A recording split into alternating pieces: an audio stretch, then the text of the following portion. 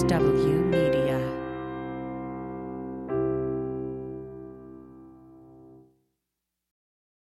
Yeah, welcome to Hub 17, Lululemon's community space. Hey, give Yes. it up for Lululemon. I am Frankie French. And I am Stephen Campbell. And this is Lululemon Presents The The Nonprofits. Nonprofits. Hey. Do-do-do-do-do-do-do-do-do-do-do. 1 second. Do-do-do-do, boop, boop, boop, ba-do-do-do-do-do-do-do, bow. Oh. Stephen added that at the last minute, and I don't know it yet. Well, so the my band never apologies. showed up, okay? And so here we are making our own music. That's our theme song, by the way. Yeah, we got this podcast where we talk to a bunch of different nonprofits, and so typically we will highlight specific social environmental issues and then highlight organizations working to alleviate those social issues. Or change agents. Or I like change that agents. word. Yes, yeah. We love Right? Everyone nods like, ooh, change yeah. agent. Right? Because it feels like they're changing some stuff. Yeah, yeah. I like it. The buzzier the word, the harder The it better, gets. yeah. But today we're going to do something a little bit different and a lot of fun. It's going to get deep. We may cry. We may laugh. We don't know. But it's going to be good, right? It's going to be good. Yeah. We're talking mental health in this motherfucker. Oh, no. Hey. Mental health. Is anyone on the verge of losing their shit? Let's be honest. Hey, okay, hey. good. All right. Okay, good. That's If you didn't raise your hand, get the fuck out of here. yeah. Also, you're a dirty liar. Yeah. Also, just so you know that about yourself. I think if you were not going crazy, then you're a little bit crazy. Yeah, you're the craziest if Yeah, you're not right. losing it. So yeah, I think it's going to be a great time. We have a fantastic guest who we are super excited to bring on. Her name is Allie Maz. I don't know if you guys Give it up are for Allie real familiar. quick. Hey, Yes. hey. But yeah, this is an interesting episode because typically what we like to do is do a lot of research on the different topics that we're doing and be as close to expert as we Sneeze. can by the time we get there. It's me, Steven, subject matter expert. This Right, guy. right. Sorry, I said plural, but what I meant was Frankie becomes an expert. I'm just a dumb dude in a chair next to her. Accurate. But with this mental health joint, it is a thing that transparently we're going through it right now. A lot of people are going through it right now. So we thought it seemed disingenuous to come to you guys and pretend that we were experts in the space. Or that we knew anything at all. Right. A couple months ago, I tried to feed a pigeon spaghetti. Okay, Yeah, that's where I've been. That happens. That happened in real life. I made spaghetti down in my apartment. I said the pigeons are gonna love this shit, and that's where I was at one point a couple months ago. So for me to even try to be the expert is silly. I've been very big on the DIY mental health. 100%. And not really DIYing it. I think we've been more so. What was the word you used the other day and then I appropriately corrected you? Do you remember? It happens incessantly. It does. Okay. But we were talking about, you were saying how you kind of push through stuff.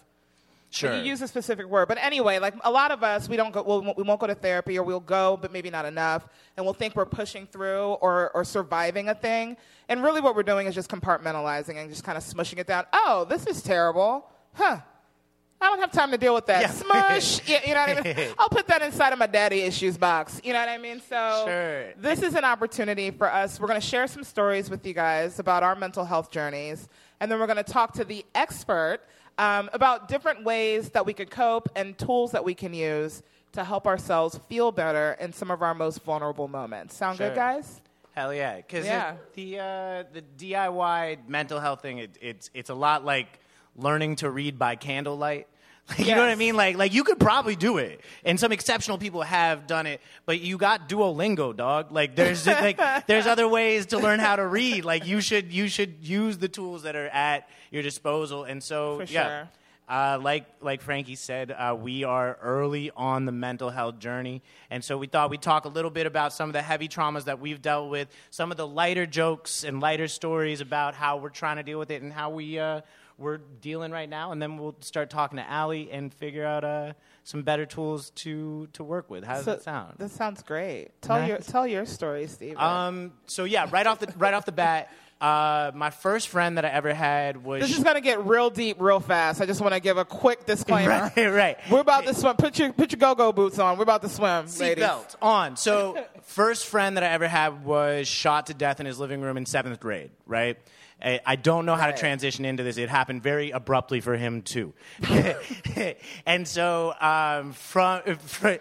So that happened in 7th grade, and then in a 10-year span, I lost 23 friends. Everything from gang to heroin to military, DUI, lots of death, right?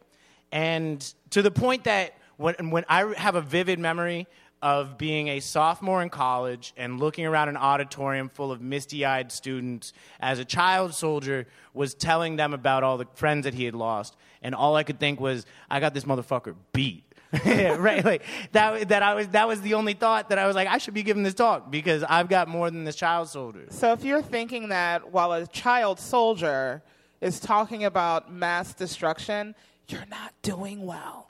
You need to talk to someone professional immediately. Right. And then how many years later did that take? I'm 7 weeks into therapy. So Yes. this started when I was in 7th grade, and so I always had to give eulogies. That was my joint. Like I gave so many eulogies. Like I was really hot on the eulogy circuit back in Simi Valley, California. It was just a thing where I got 23 friends that died, and most of them were heroin addicts. So like I was the only motherfucker that could get on stage and say something to people and honestly, like, comedy's not very easy, but when you have a crowd full of people that are grieving, you can make them laugh. It's so easy, and it's like shooting fish in a barrel, except you shouldn't talk about shooting because he got shot, right? And so, I just got real good at eulogies. Like, I had a word template. That's such a weird thing to be good at. Yeah. Like on my resume, yes, PowerPoint, check. Yeah. Eulogies, yes. You know, bananas. It's like a PowerPoint slide of just like just fill in the picture, fill in the person. To the point that I was giving eulogies for people that I didn't even know because I was just getting invited to do it because everyone was a heroin addict. And so if you want a tip on how to write a good eulogy, it is a story about the person. What is a characteristic that's represented from that story that then people can take off into their life to remember that person forever. Boom. Oh, wow. Thank you Yeah. for that eulogy writing lesson. Yeah. Hopefully we won't need it anytime soon. You may not laugh, but you'll learn something. So that was. How do you think that affected you, though, kind of moving forward into I your only regular cried life? 3 times in a 10-year period. Got it. So and- you're a monster and you're dead inside. Okay, got it. Yeah, right, more or less, right? But it was just this thing that when something bad would happen to me, my vice was I would go find somebody hurting more, and I would go fix them.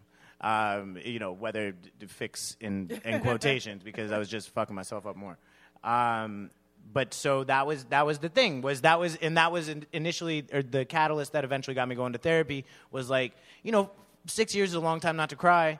And so that was kind of what started me on this mental health journey. And it is something that, why I'm very excited to continue this conversation once we get Allie up. But Frankie, tell him a little bit about, Oh, no. let me deflect out of my shit. So the story is funny to me now, but it may not be funny to all of you. But so when I was 14, my mother. So let's rewind just a little bit. My mom gave me away when I was born. Well, she didn't give me away. She just had me and then left me in the hospital. I'm fine. And then She got out of the hospital. I did. I got out of the hospital. So, but barely. My grandmother came and got me, and so she raised me, right? Which is important to the story. So, but there were periods in my mother's real life where she would need help because she had severe mental health issues.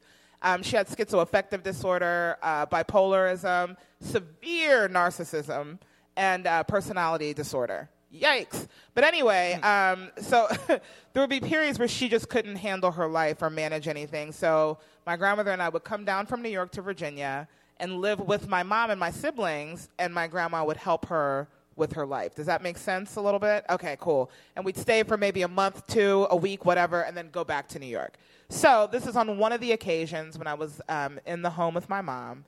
And rewind another little bit. When I was 8 years old, she tried to murder-suicide me by taking a handful of pills and then putting me in the car with her and then driving at very high rates of speed. It's fine. She's dead. I won. So, but my point is, my point is, see how we can all laugh at that? So, what is it? Tragedy plus time equals comedy. Exactly. That's exactly right. So fast forward to me being 14 and dealing with my own issues of being grossly assaulted by an uncle and no one knowing what was going on with me and thinking, oh, she's a bad kid.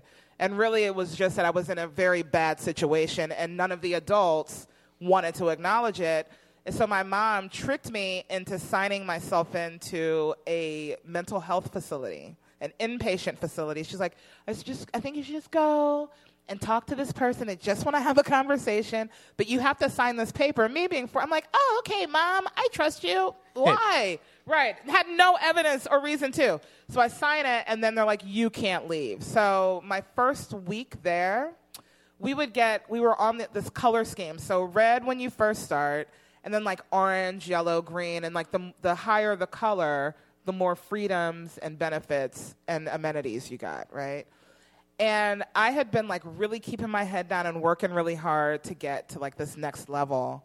But the doctors would mess with you and they would deny you things to see how you would react, right? Was this Scientology or no? Right? I don't know. No, none of it was legit. Like they were on Dateline a couple of years after that. Like I'm not even kidding. Oh, wow. Yeah, I'm not even joking. I don't know if you can look it up now, but like they were literally on Dateline for being this like horrific like fake mental health center. Oh wow. Yeah, it's insane. So and there were like commercials like if you've been to Springwood, you may earn compensation kind of stuff. It's like on some mesothelioma, yeah.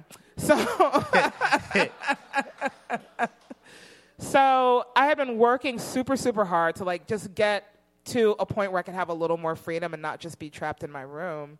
And I was super excited to go to my evaluation. And they decided that I was going to be one of the kids that they would mess with. And they're like, yeah, we just don't think you're ready. And I just started questioning, like, well, can we talk about it? And like, tell me why and give me some notes.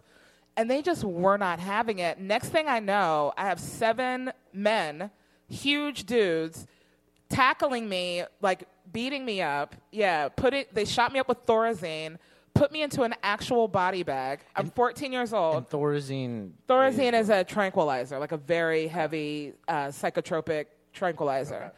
Okay. And put me in an actual body bag and put me in this room.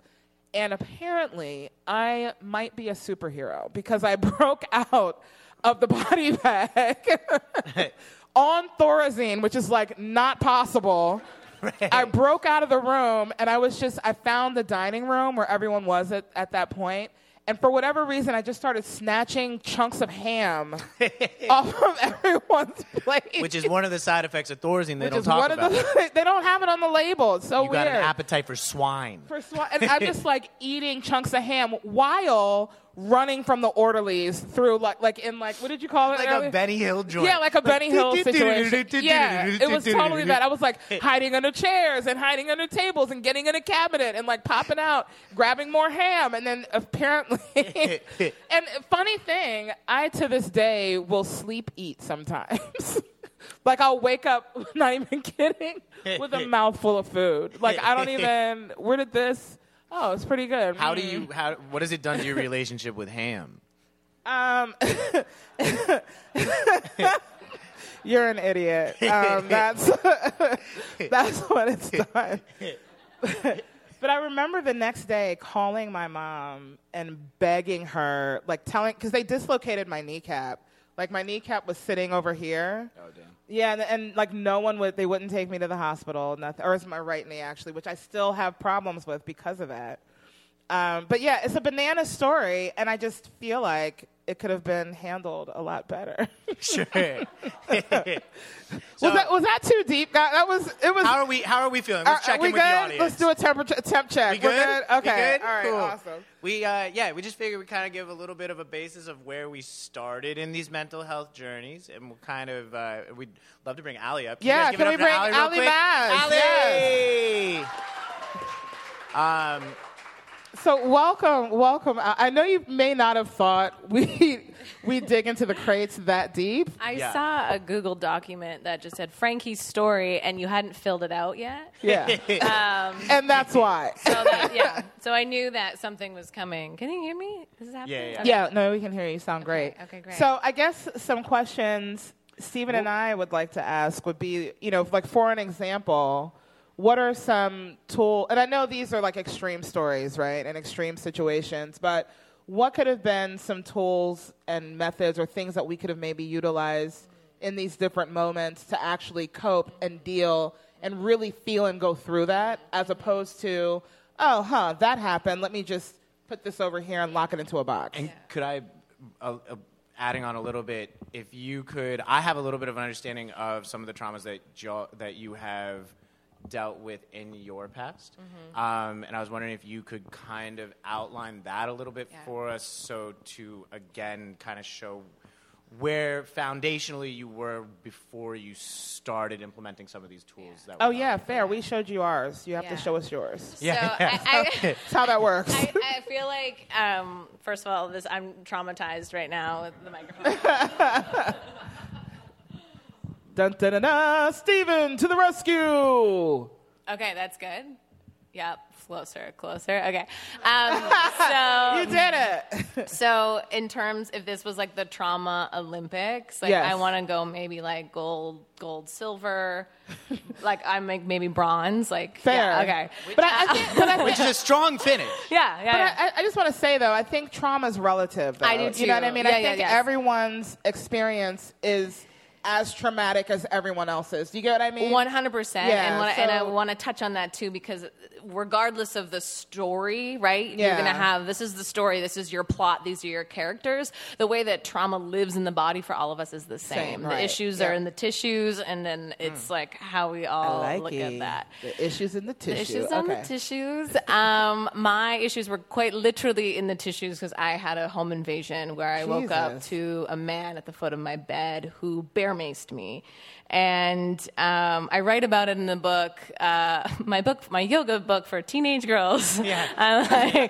Kind of starts off the way this podcast did. But I was, in my 20s, I was naked the way, I don't know if anyone has been bear maced. I mean, probably a few of you, accidentally but it's, bear mace comes in one of those big canisters, and it's essentially cayenne pepper times a bajillion and oil. So the way your body absorbs, it is like you're burning in a vat of acid. And I couldn't see, I couldn't breathe, all of the things.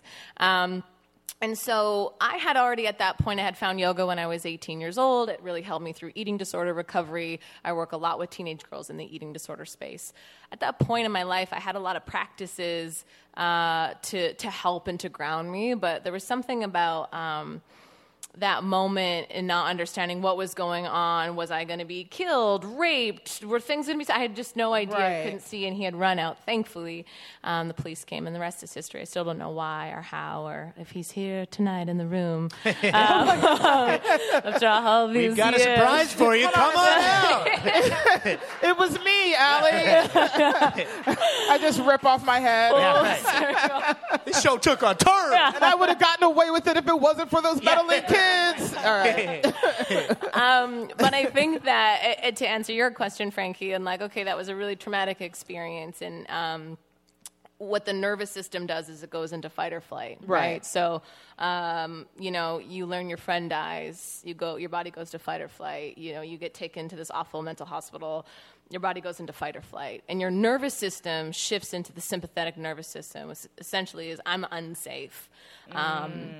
And that response, most of us live there for the most part. And it's a stress response. The cortisol is high in the body, so you're constantly having these feelings and these emotions, and then you go to some bullshit yoga class and just close your eyes and take a deep breath, and you're like, I've been through shit, and it doesn't feel safe for me to be in my body. And that was really what led me down the path in this work, and especially working with young women that have been raped and molested and self-harm and eating disorder. It's like I wanted to give young people a way to be and feel safe in their body, and the first thing is how to shift out of that fight or flight response into parasympathetic nervous system, which is your rest and recovery. It's where your body can digest food. It's where you can actually hear and listen what people are saying to you. It's What how is to it called sleep. again? Say that again. Parasympathetic. It's your rest and digest Got it, part of okay. your nervous system. But most of us are living in this fight or flight responses, and then, it's like crying over spilt milk or whatever. It's like, oh shit, this thing happened, and I'm having this outrageous response. It's not about the milk. It's just that I don't have enough in my body to withstand another That thing. one little thing, Another yeah. thing, another thing. Yeah. What are some more minor physical manifestations of living in the sympathetic system all the time? Yeah. Minor would just be, being really stressed. Just tension? Yeah, tension in the body, like road rage, like really going off at someone. Allie's coming from LA, so Yeah. Little ways, like going off at your partner, someone says one thing to you and it triggers something that's bigger than the thing that's actually happening. Sure. Panic attacks, that feeling of I'm going to get really panicky right here. Or for me, it shows up still. I mean, I've done a shit ton of therapy. It really shows up for me because my trauma is around the nighttime and hearing a noise and someone Sure.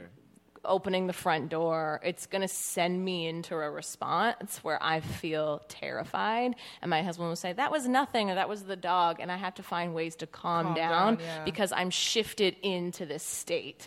So what I worked on myself and how I teach is how do we get better going, I'm feeling the feeling? Because so often there's probably times in your life where you're going to feel a really similar feeling to the moment you found out about your friend or the moment a memory surfaces about your mother. And it's going to take you back there. 100%. And then you're like you said before, okay, I don't want to feel this. And so we talk about this in the book. Often what we do is we numb or we run. Numbing looks like, for me, it was binging, purging. So numbing was about food. Eat, don't feel it. Or it's alcohol, or it's Netflix binging, or it's sex, or it's drugs, or it's name your vice. Or love, getting addicted to love. But it's really, that's often, okay, here's the big feeling. And then you're either running for it. People get really addicted to exercise, to yoga, to running marathons, to getting obsessed with their work and their job. That's more of the running, and the numbing is more of the substance stuff. You said something so interesting that I've never been able to verbalize in all of my years. And She's 22, everybody. Okay. clearly. But you said feeling safe inside your body. I've never felt safe inside even now, you know what I mean? So that's, I thought, I didn't realize that was a thing. I thought it was just something abnormal about me. Why don't you ever feel safe? You know what I mean? That's bananas. It's wild. That's a real thing. Yeah, and then look at then how that's affected by, being in a relationship, intimacy, sex, feeling safe in your body. If you can't feel safe in your body and then you have a partner that's trying to love you and make you feel safe or not, there's so many dynamics that really show up. Around food, that was always my thing, was around, eating and not eating and control. And that's another way, I think, with trauma is control. Okay, something happened to me and I was out of control in that moment. I don't want that ever to happen again, so I'm going to be in control. Everything, And so pick your vice. We all do it. There's going to be somewhere in everyone's life where they're like, I'm going to do this thing to control because I'm so afraid it's going to get out of control. Because the last time it was out of control, my life was in danger. And we just go back there. Even if it's not about your life in danger, that's the response in your body. So again, different plot, different characters, different things. Yeah. Even if the threat is a lot less, the way you're going to feel it in your body is the exact same. So crazy. My thing is, I start having flashbacks every time they release a new Fast and the Furious movie. Shut up. Yeah, You no, are- I'm not. Are you being serious right now? Well, okay. Let me unpack that. First off, please. with no trauma aside, we as human beings should be upset when they make a new Fast and the Furious movie. That should be all of us. That should be universal. Faster and more furious. It's shut okay, up. we They're get putting it. Vin Diesel's kid in it now. Shut up. Make them end. They were talking about doing a Jurassic Park and Fast and the Furious mix-up. Shut up. Shut better up. You're not. hurting people. You're hurting people. No, because when my friend was murdered, right? So when my mom would prep dinner around happy hour time, we had like happy hour car chases. You're from LA, right? Like around happy hour, there's always car chases on TV. And it was always a helicopter. Like a high-speed police helicopter pursuit. Helicopter pursuit of a cop chasing a bunch of chasing a car. And so I would always cheer for the bad guy. That was my jam, right? Like because as you do, I cheered for the bad guy. Okay, call me. But I think I cheered for the bad guy when I was little. If you played cops and robbers and you always wanted to be the cop, then like, gross. Well, I was a robber, dude. Okay, so we didn't get along. Defund the police. Okay, go ahead. And so we were watching it, and there was this white Honda Civic that was getting away from the cops, and I was cheering for the white Honda Civic, and then I found out that was the dude that murdered my friend. And so ever since then, fast car chases where it's got this bravado type joint, like every time I see it, I'm just like, oh, this is disgusting. But it's worse that Vin Diesel's involved, right? It's worse that Vin Diesel is involved with my trauma, whether he knows it or not. That's so serious, Steven, and I genuinely feel your pain. But that's the most hilarious trauma trigger I've ever heard of in my life. And then they're going to put Jurassic Park. I liked dinosaurs before that. So you can't go to the Grand Prix, like you can't. No. Okay, got it. I don't like any car chases. You had coming back to the feeling safe in your body conversation, right? You had I don't know how much of the book you want. First off, I don't think we've ever said it yet, but we will have an intro at the beginning that you guys didn't hear. But it's Girlvana. We got copies all over this joint. Yeah, buy some. It's a very special. It's the book and then the candle and the shirt, right? It's the book, the candle, and the shirt. And what's really special about the box that we made is that the illustrations that are in the book are on the box, and the illustrator herself is here. Shut up! Yeah. Hey! Her name is Chloe Devine. Chloe Devine. That's a fantastic name. It's a great name. Okay. And then and then another friend made these candles too. Shut up! Is the candle person here? What's that? Is your candle friend here? She's not. She's in LA. But she So and I've signed all the copies in the box as well. So yeah. Well, I wanted to say I don't know how much of the book you want to cover, but one of the things when we were talking about feeling safe in your body, you had a journaling exercise that you go over for that, and maybe that would be something that the listeners would be interested in. I'd love to hear that. Yeah, there's an exercise called Dear Body in the book, and it's work that I've done for a really long time. So look, okay, you guys, seriously, I know I'm being a total weirdo, but I've literally have lived just like in fear inside of myself I didn't even know you could feel safe. I'm not even being funny. Yeah, no, I'm super excited to hear this. Yeah, so it was something I kind of just started doing. I love journaling. I love the practice of journaling, and I was a big and still am very sensitive, all feeling. I feel it all, take it all in. And words that I was not necessarily able to articulate to other people, I was able to write them down. And so I kind of was just doing these exercises of Dear Body and like all the things I wanted to say to my body or what my body needed to hear. And it was really huge in the healing of my eating disorder. And then when I started Girlvana, I started 11 years ago working with teenage girls that were coming from all walks of life. And I presented the journaling prompt and just kind of thought, like, let's see where this goes. Yeah. And I mean, the letters that I've seen over the years are so profound, but it's really like a peace offering to the body. Oh, you're gonna make me cry. Yeah. Please stop. It's Ugh. like that's so good. It's an exercise in forgiveness, an exercise in love, and so much what comes up is like, I'm sorry, like I just was doing my best and you didn't deserve to be treated that way. And it's really, really healing. And it's something you can come back to constantly. I could write a Dear Body letter tonight before I go to sleep, and it's going to look different than the one I wrote a month ago and months before that. And I think some of you have done it. I think, Chloe, you've done this exercise before. And it's like something that it always reveals itself. And but really, it's like, in order to heal trauma, we first have to come from a place of nurturing, and a lot of it is the nurturing that we didn't receive, that we didn't get. And so much of our work is not to go, and we'll talk about therapy, but a lot of therapy is like, talk about your mom, talk about your dad, and you want to point all these fingers and do all these things, and at some point you have to go, okay, I needed these things from these people, and I didn't necessarily get them. How can I give these things to myself now? Oof. And that's the heavy. work. Yeah. One of my earliest traumas, when I was 8 months old, I had meningococcemia meningitis, and subsequently gangrene in both of my feet. So they were going to amputate my feet, but I had a fever over 107 degrees. So I was in a coma for 6 weeks, and I died, is the end of that story, and then woke up. And being dead is my very earliest memory. I'll tell you guys about it another time. But I have third-degree burns over 30% of my body because my fever was so high it burned my skin.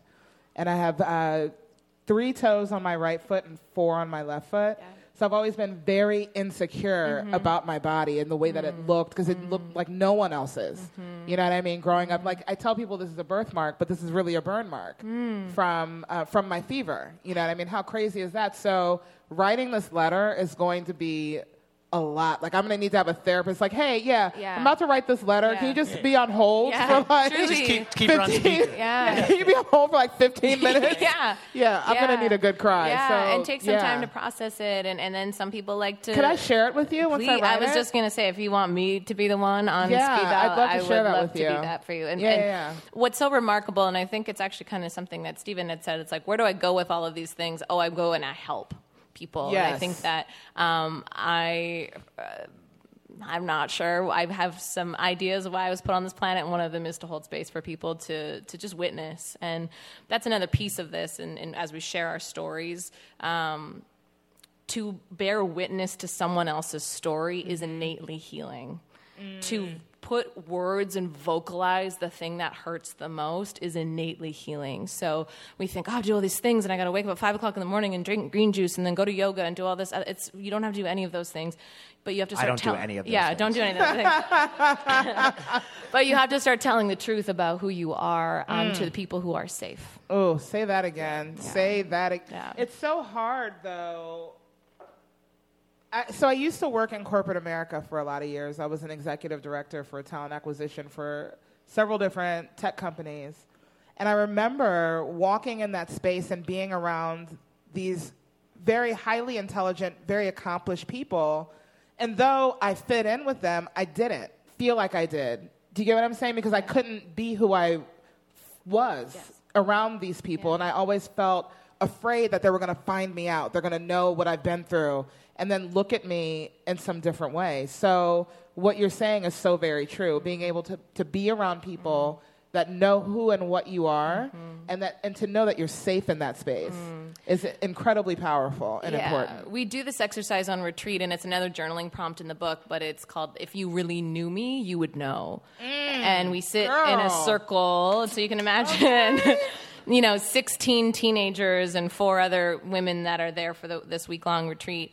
And you finish the sentence, and it's not like, I have a cat named Fred. It's like, go say the biggest, the biggest thing, and you crinkle up that piece of paper, it goes in the circle, and then you pick up a different piece of paper, and then someone else says out loud your story, so you get to hear it. I have chills everywhere right now. Anybody else, right? And then everyone just we call it holding space, which is essentially you're just breathing in your own body, and you're just allowing that person's story to just hang in the air, and then everyone takes a deep collective breath in and out. And you just feel it, and then you just go to the next. And it is like, the most profound moments of my life have happened in those circles over the last 11 years, and in the stories I've been able to hear and listen to. And what happens, especially when you make it anonymous in that way, we've done it multiple ways where it's not, but when it's anonymous in that way, people go, oh, I thought I was so fucked up. Here's my shit, and I'm so afraid, and I feel so wrong, bad, I'm broken, I need to be fixed, I'm this big problem that will never be solved. And then everyone just says the thing, and like you said, it's not whose trauma is more, better or worse, but it's just the idea that you feel less alone. And I think that's really what we're trying to do in all of this is like, not be perfect and not heal into perfection, but just essentially to be known is one of the most powerful things, to be known. Oh, my God. Say that again. Yeah. Okay, you like, brought to out be so known. many... No, but you have brought out so many black woman onomatopoeias out of me, it's not even fun. I'm just like, say what? Like, this is... I know I'm being cheeky and funny, but I'm being so serious. Like, I've just had so many moments with you in this moment, and I thank you. That's amazing. One of the things that Frankie and I, as comedians that have, gone through some shit, there's definitely, with this DIY mental health situation, one of the things that we do is we look for the validation of strangers on a regular basis. We go in front of hundreds of strangers at a time, and we're just It's like, so delicious. I hope they all like me. I hope they all like me. And it's this thing that... Can I cut you off there for just one half a second? Because Okay, well, only if they say that they like me. Because I don't know if this happens to you, but I feel like most comics experience this, because what you're saying is 100% true. But have you noticed that no matter if you could be in front of hundreds of people, if there's one person anywhere that's just like, you don't care about the 99 people that are like, woo! You're like, oh no, this motherfucker right here. I'll be on the train and I'll be like, what was wrong with that dude? Yeah, it's so bananas. Oh, yeah. It's Why so didn't he like me? Everyone loves you except that one freaking dude. I knew I had to change my shoes. Right. I shouldn't have worn shorts. Damn it. Yeah, sorry, go ahead, Steven. Well, it's this thing that I would find myself in a lot of situations where I was like in a bad mental space, where I was like, let's go find a stranger. Right, like I was October 2020. I was in a bad spot. Right, I had pandemic brain. I was thinking pandemic everything. Right, and so I was like, I need human interaction. I need to go communicate with another human being that I can just connect with. So I got on Hinge. Of course, because that's where you go. Stupid. You get the app to delete it. Hello, clearly it works. People can be on a dating app and be in a good mental space, but nobody's in a good mental space when they download a dating app.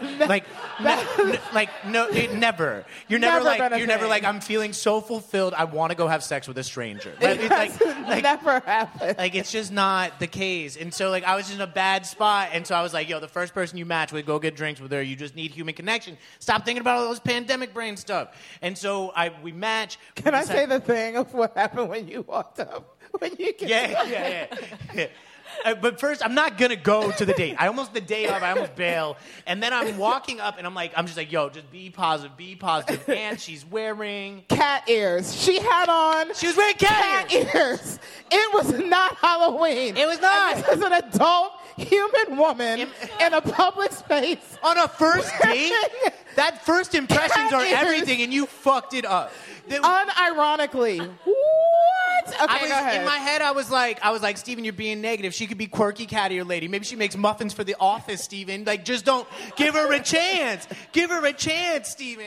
And I show up. I was wrong. Hinge is designed to be deleted. That is their slogan. I fucking deleted it. I deleted it. It was while I was in the bathroom. I was like, this is the worst experience of my life. And I was just trying so hard to just be positive. She had on cat ears. She had cat ears. How am I going to take this real serious? And so I was just giving her layups of positivity. I was just like, I was like, yo, how was your day? She's like, my day was fine. How was your day? And I was like, my day was good. She's like, even though the world around you is crumbling. Oh, it's like, God damn it, no, please stop. And I was trying so hard. I was like, this salsa is so good. She's like, do you even know where these tomatoes came from? Environmental degradation, slave labor. I'm like, but there's slaves in the tomatoes? I was just thinking about pandemic stuff, and now I got to think about tomato slaves? And I was just like, oh my God, your outfit's so beautiful. She's like, oh really, this is H&M, fast fashion, slave labor, environmental degradation. She's like, damn it, let me please. Wait a minute, Steven, is this the same woman with the blackface? Oh, yeah. Oh, wait a minute. Wait. She didn't have blackface, technically. But literally she did. She was like, okay, so she was like, everything. She was always looking for ways to be more upset with where she was at, right? And so she's like, I've been going on anti-gentrification Facebook groups, right? At all black Facebook groups. And she was a white, right? She's wearing cat ears. She was obviously a white. And so listen to what she did, though. I was like, wait, so you just go on there and you're the only white person? She's like, no, I made a black Facebook. And I was like, I was like, what do you mean?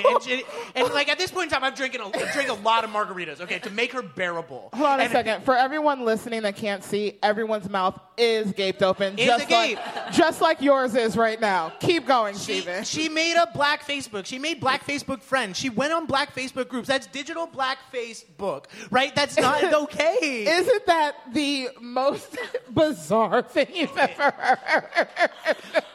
How can you be so woke and so wrong simultaneously? Like, what's happening, sis? While I was horrified, all that came out of my mouth was like, so what are they saying? You know, like I was like, what are we supposed to do?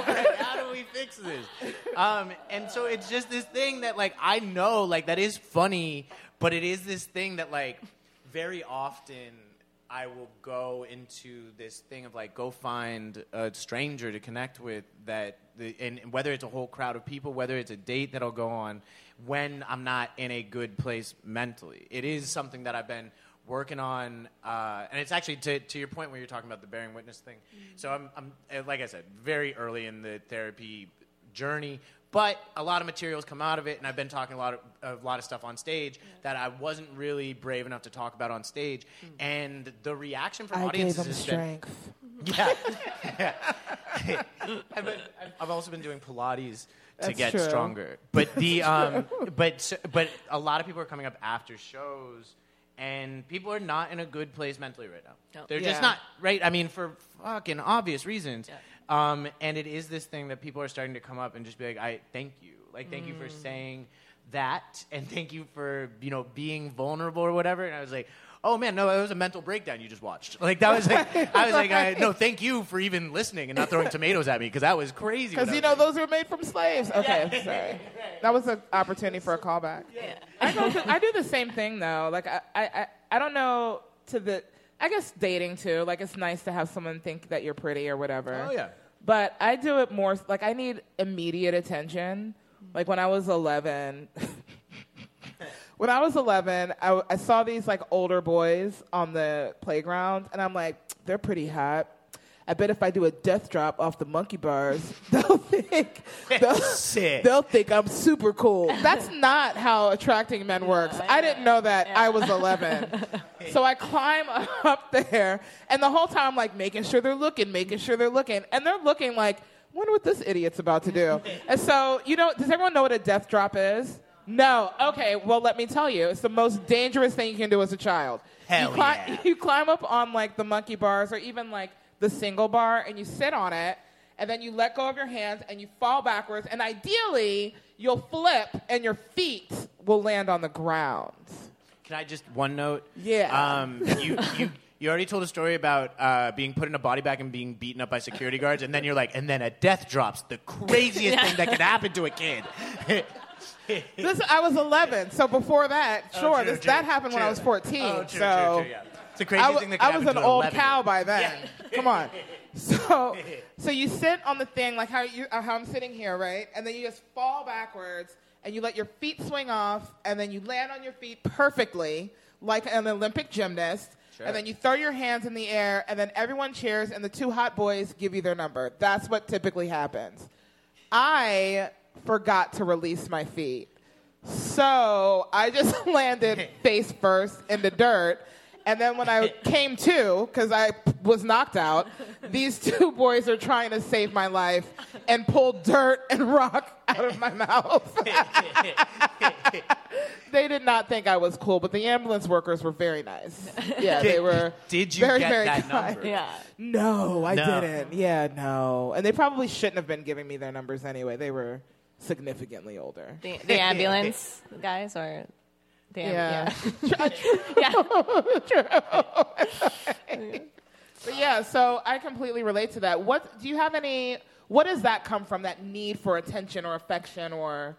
I mean, for the record, I'm not a therapist, but a therapist would probably tell you. Look, I've been therapizing myself, so I feel like you're way more qualified than what I've been doing. Us bouncing stupid shit off each other. So what do you think, Steven? So what do you think? Do you think I'm good? And that's my question is, did you get a number? Yes. So I think the question is, first, what do you think it is? I definitely think it's neglect I experienced growing up. So this is a sad story, but it's funny. There was another thing I used to do when I was little, like 4 or 5, 6 years old. Anytime we would be at my mom's house, she always had like these big houses. I would go late at night and hide somewhere, like right before bedtime, waiting for everyone to start searching for me and the police to be called and this big deal to be made, and I would just wake up in the closet the next day. So, which sounds sad, but it's hilarious. So I think it's definitely all a cumulative of all of those things, for sure. I think all of us on some level are just waiting for people to see us, feel us, hear us. Like, it's really all the work that I do is just validating young people's experience, any age, but validating someone's experience, and it comes back to feeling worthy enough to be known, worthy enough to be seen, worthy enough to be found in that experience. Right. You know what I mean? Like found physically in the house, in the closet. Find me. But like, and I think that it comes back to that same idea of our work being, how do I see myself? How do I find myself? How do I hear myself? Because that's what most of us do. We all probably have an experience of looking outside of ourselves to go, hello, over here, because mom wasn't there, dad wasn't there, or whoever. And then we grow up, and then what do? We create that same pattern in relationship. Then you go and date someone else that, well, can you see me? Can you validate me? Can you hear me? And then we create all these patterns. Previous to meeting my husband, I was always dating and just assholes and ones that were like bright and shiny over here, and I had to just tap dance and be really perfect, and was really creating a lot of my childhood of, dad over here. Oh, over here. And so I was chasing that constantly in relationship. And it was the same dude with a different name, right? And we probably see that a lot in our dating histories. It's like, that's that same pattern again. Until I was ready to heal it and look at to stop going for the person that was neglecting, ignoring me. And my dad's a really cool guy. Some of you guys know him. He's awesome. But that was just like a lot of what was going on in my childhood because he was working a ton and et cetera, et cetera. So I think that what we're seeking outwardly, we need to seek inwardly. And it's hard work because it's like, do I want to sit here on a Friday night sunken into my loneliness? Or do I want to go on Hinge and get like a hit of something to make me feel a certain way? And here's the thing, let's not make those things bad or wrong. I did that pattern again. I must really suck. No, it's just every time you come around to it, you go, I'm doing that thing again. And it's not a hamster wheel. We think, I'm doing this thing again, this pattern. It's a spiral staircase. And every time you hit it, you have a little bit more awareness. Even if it's one step, a little more awareness each time you come back. I like that. A I spiral feel like staircase. it's almost like one of those weird-ass paintings where the stairs go all and then it's like the topsy-turvy. Because if it's not Hinge, you're on Instagram. If it's not Instagram, you're on Facebook. If it's not Facebook, you're calling people. Like, you just have this little supercomputer in front of you all the time that it is an adult pacifier. Anytime you're feeling any sort of emotion, you just got this phone right in front of your face that can just give you an answer to any of the questions. Let's be clear that this whole healing game is work. Sure. It's really hard work sometimes, and it gets easier. But so much of the work was, I talk about a lot about it in the book, is staying with what is uncomfortable. And even if it's just start slow, I'm having this thought and it's uncomfortable, I'm going to acknowledge that I have the thought, and then I'll go distract myself. And sometimes you get maybe there's 5 minutes, maybe there's 10 minutes. Being in my body was so uncomfortable. Can I lie here with my one hand here, and just breathe a few deep breaths and tell myself I'm safe in the moment? And it's just these slow ways of being able to sit with the discomfort until it gets less uncomfortable. It's like looking under the bed, there's a boogeyman where all here. the monsters are.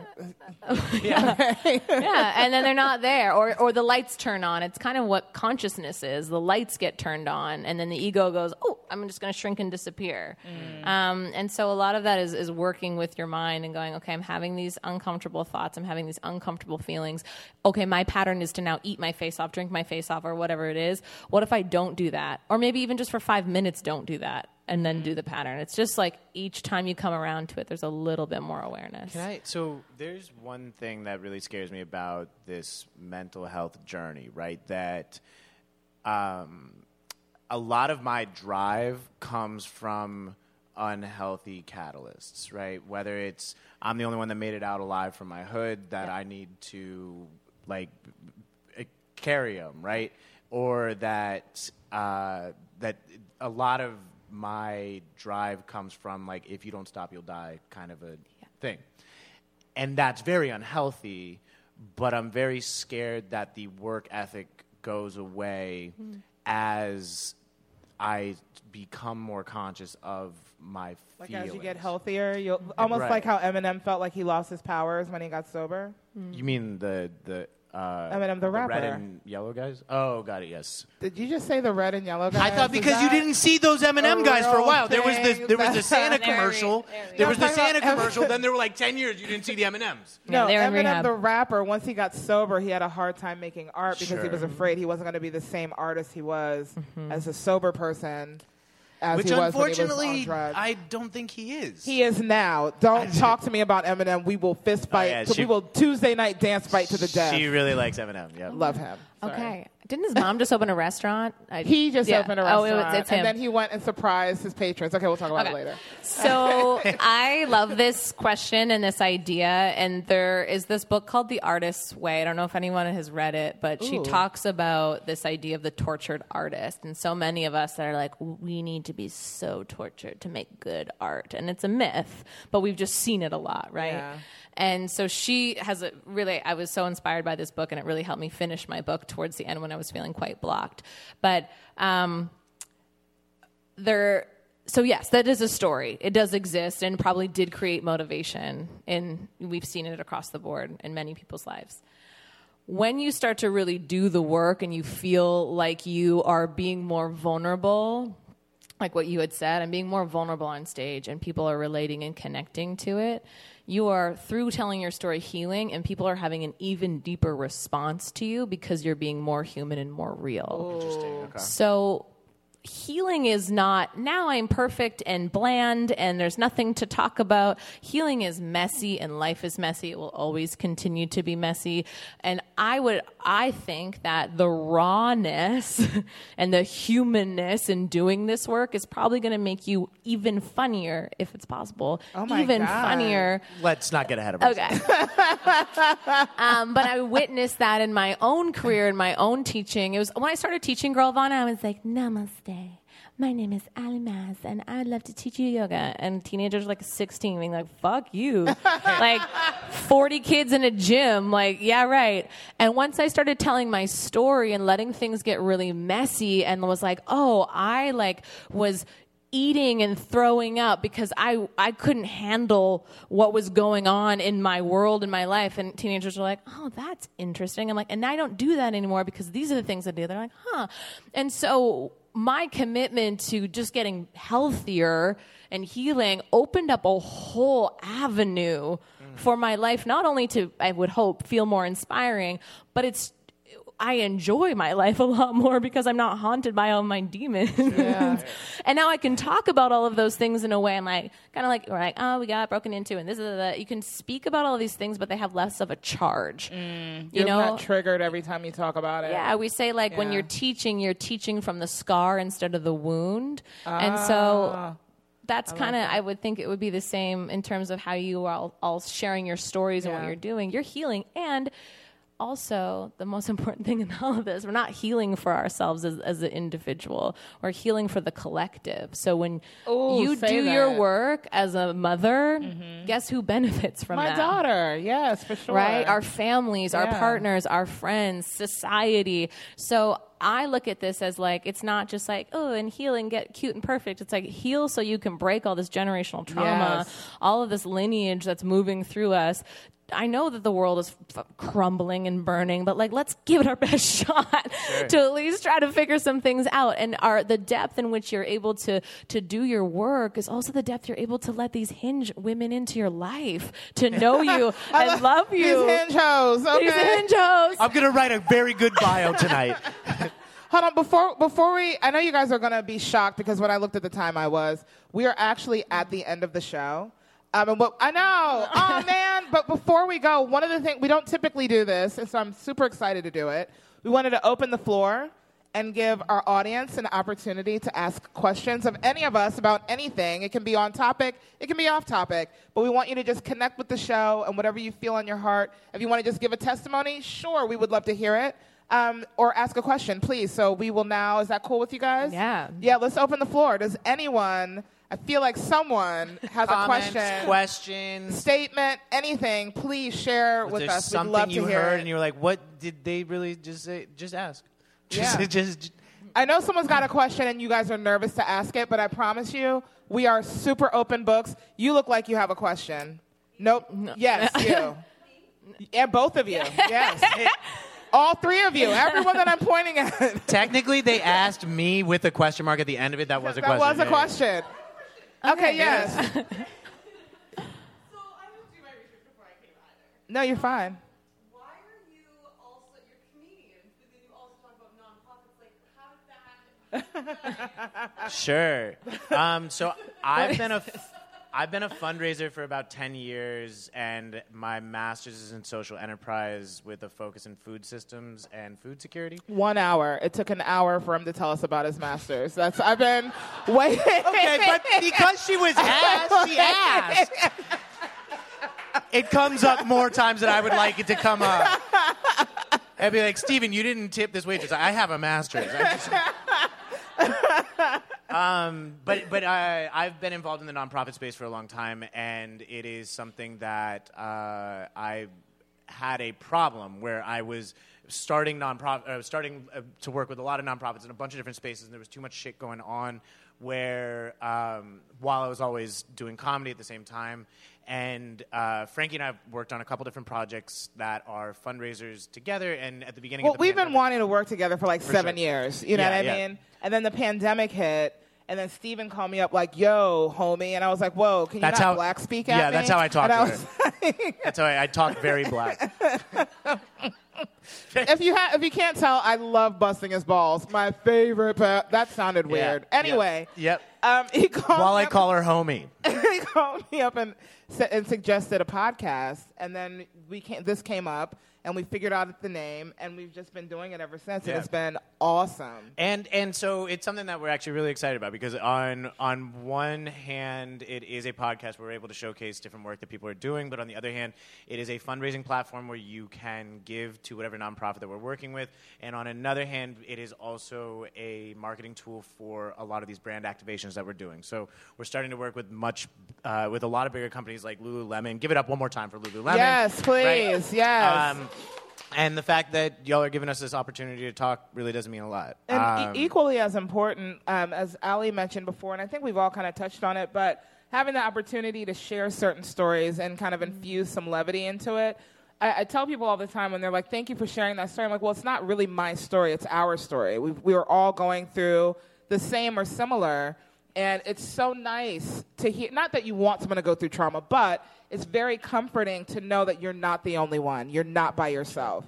So for that as well, I think this has been a wonderful ride we've been on. For sure, yeah. And Yeah. if we didn't have crowds to tell it about, we'd be telling people about it on the subway. And Literally, that would be, we've done that. Yeah. Yeah. So that would be weird. And so, And you had a question. I'm sorry. Does that answer your question? Cool. Awesome. You had a question. Yeah, bring it.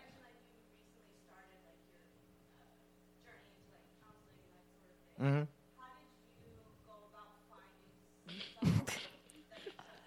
Oh fuck! This is the opening. This is the story. I didn't think we were going to Tell tell this it. story. So it's funny. It's funny, but it's not. So It's hilarious. So really, like really for the funny. longest time, I didn't want to go to therapy because I didn't want to start pulling at these strings, right? And it's a lot. 23 friends is a lot, and so to start pulling at those strings was very painful, and I didn't want to do it. And I also didn't want to be treated as like a case study. Like I didn't want like some professor of psychology to be like, writing notes and shit on me, right?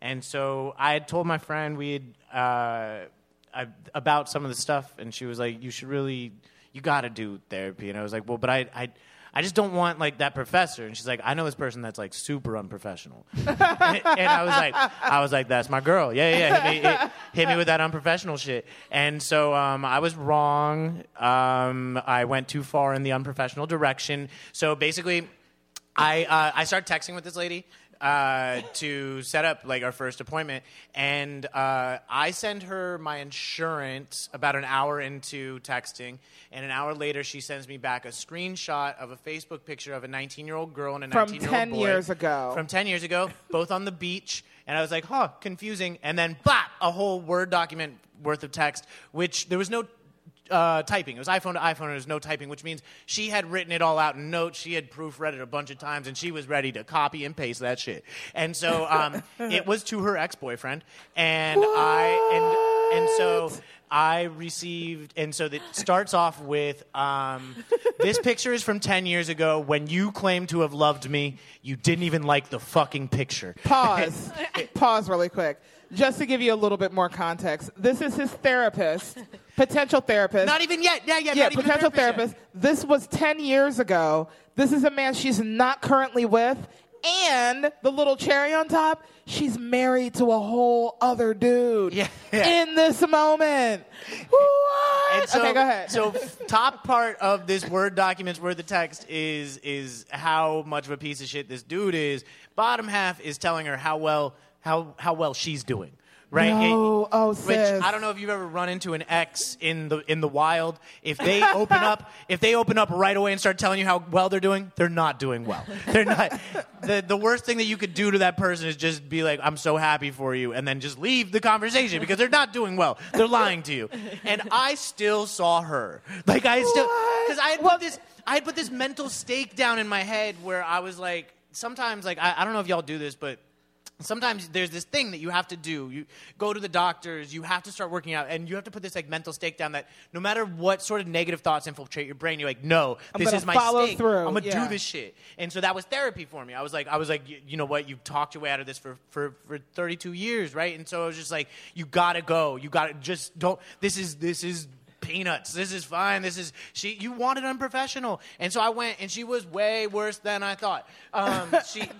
In real life. She therapy was at her house because she's unprofessional. And so I show up 5 minutes. So I get a text 15 minutes before the thing. I'm like, yo, the train's going slow. I'm going to be like 5 minutes late. She's like, cool. Take your shoes off. Shoot me a text when you get in the living room, and I'll come right out. Word.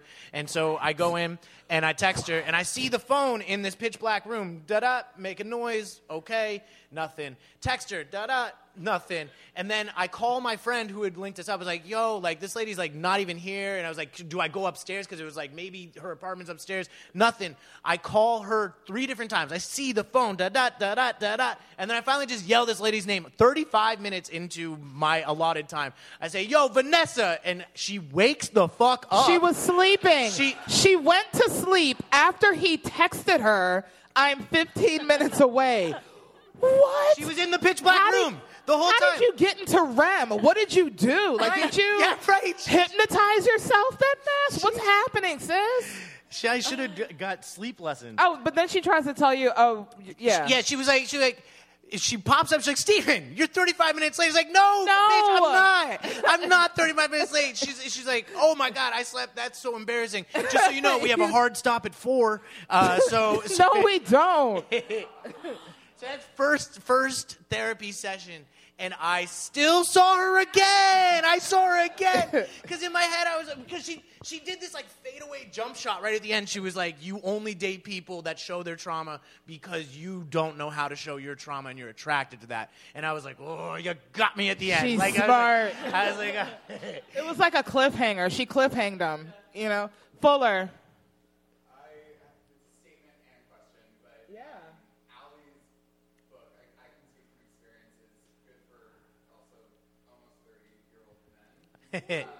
Ow, yeah.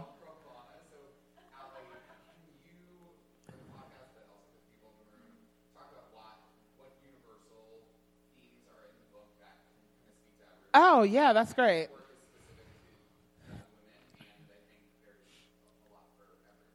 Yeah, actually, my first book review came from a man, and what I thought was so interesting because the book is for Gen Z, but for female-identified Gen Z. And it was actually really sweet because he was like, Allie is selling herself short. This book is for everyone. And it is. It truly is. But I speak to the specific experience of the coming of age. But I feel like the main themes in my work are all to do with self-validation, going inside and feeling and knowing and understanding that you are worthy. And I think that's like, sounds like a Pinterest quote or like a thing you'd buy at home, live, laugh, love, these ideas that feel like kind of trite. But really for us to understand that you can wait around your whole life waiting to heal, to be known, to be seen, or you can choose yourself. And that's it. I dig that. Okay, so before we go, we'll take one more question. Can I say one thing? No. The therapy thing, I just wanted to, because you opened up and asked about therapy. I started off where it got really bad. I just wanted to fast forward that after I tested out this one person, found out that she was horrid, I did find a new person, and he's so wonderful, and it has been everything that I needed it to be. It has been the outlet that I needed to. So if you want to chat afterwards, I didn't want to leave a sour taste about therapy. He does cry during your sessions. I cry. No, not you. Your therapist cries during your sessions. My therapist cries. My therapist cries when I tell him stories. He cries when I tell him stories, and I realize I'm so fucking good at stories. This dude listens to sob stories day in, day out. I'm the only dude making him sob. That's pretty impressive. But it is so effective, and it is everything that I needed it to be. And it sucked at the beginning, just like it sucks to start working out, just like it sucks to there's so much stuff that really sucks, but it's worth it. So I just didn't want to leave a bad taste in your mouth about therapy. Awesome. Very, very new to it, but it is everything that I needed it to be. So no, you're fine. So we'll take one more. Okay, awesome. We'll take your question, but once he's finished the question, Allie, if you would, to close the show, can you take us all on a quick breathing thing? Yeah. Yay! Okay, and then after that, if you could tell our listeners where they can find you and all that kind of stuff, is that cool? Yes. Okay, Yeah. Your question, sir. Okay, cool. I was just gonna ask for any up and coming comedians leaning into their truth or any stats that y'all kind of mentioned prior. Oh, nice. I would like to shout out Frankie French. You can actually see me all weekend at the Cellar if you're hanging out, if you're around. I'll be there all weekend. And then and Steven, Jay Jordan is really great. Yeah, if you're not familiar with him. How do you do that? As a comedian, starting out? Well, starting out, it's gonna be fucking hard. It's the thing that a lot of that I've heard a lot reiterated through a lot of comedians is that it's a good 5 to 7 years before you've really found your voice on stage, and that it takes a long time before the person that you are on stage and the person that you're kind of very often doing an impression of who you wish that you could be on stage. When you start, for sure. And so then you start doing impressions of comics you like. For sure. I'm not even being funny. I started with that side. Where, I don't know if you know Mitch Hedberg, but my first set, somebody when I got off stage, oh my God, you sound exactly like Mitch Hedberg. He's a heroin addict. But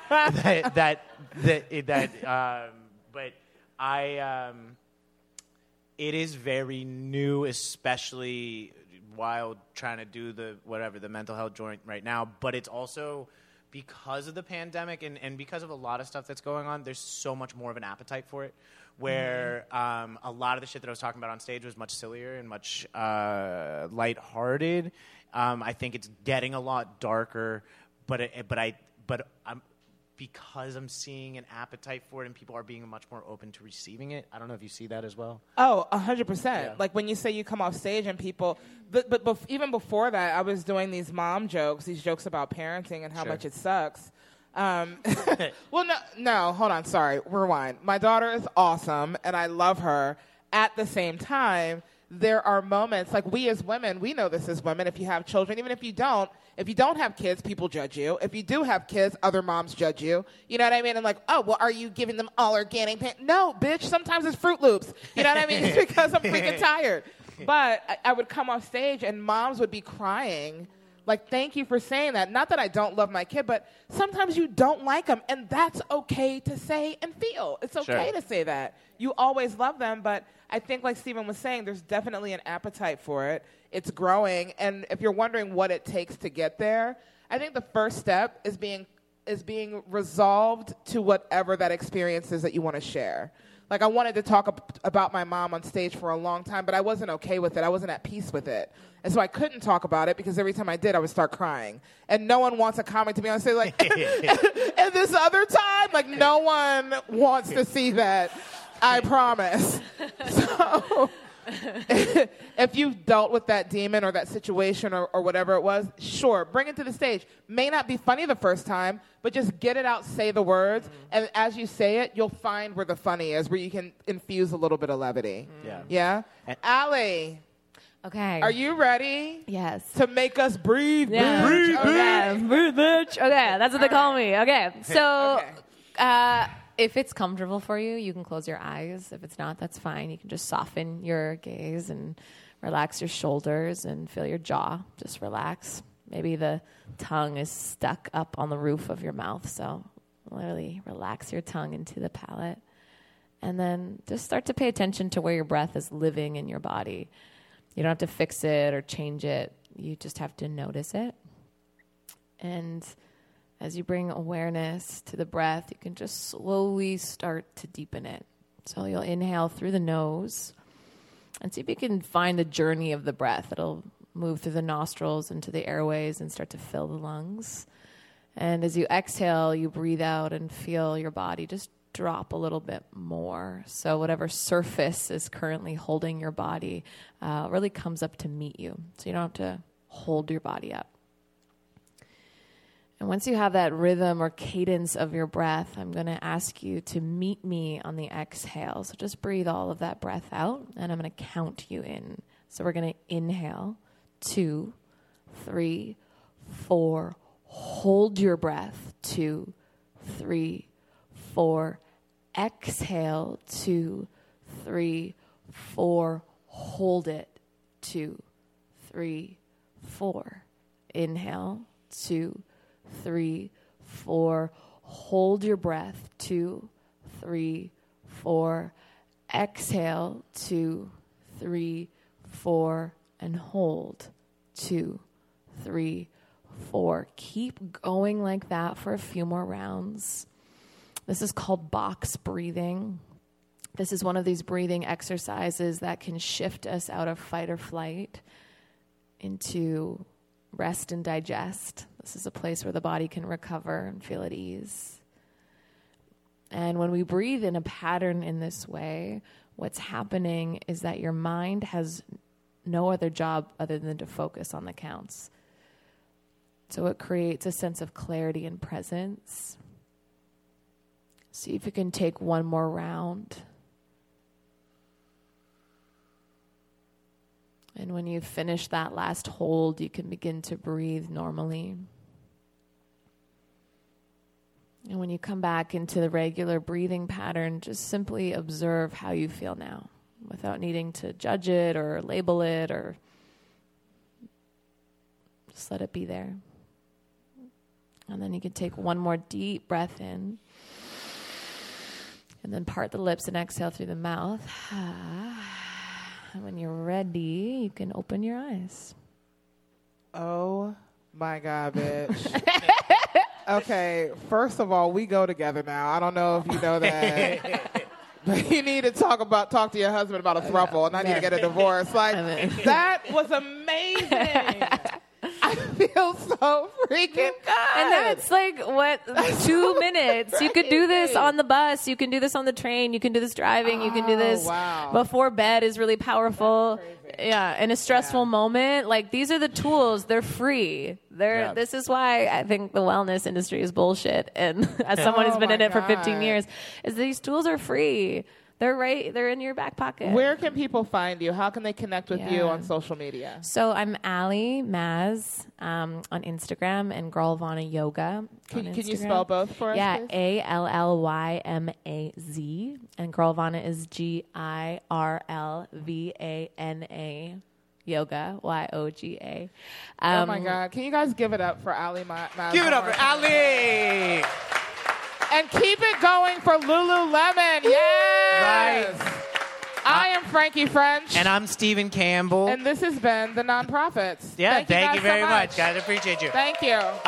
Also, Frankie French on Instagram, Stephen Campbell Comedy on Instagram. And Frankie is spelled Franqi, so please follow. And if I can say one thing, we had like a year and a half where we weren't able to get in front of live audiences, and to have you guys here, to be able to be in front of you guys really does mean more than you know.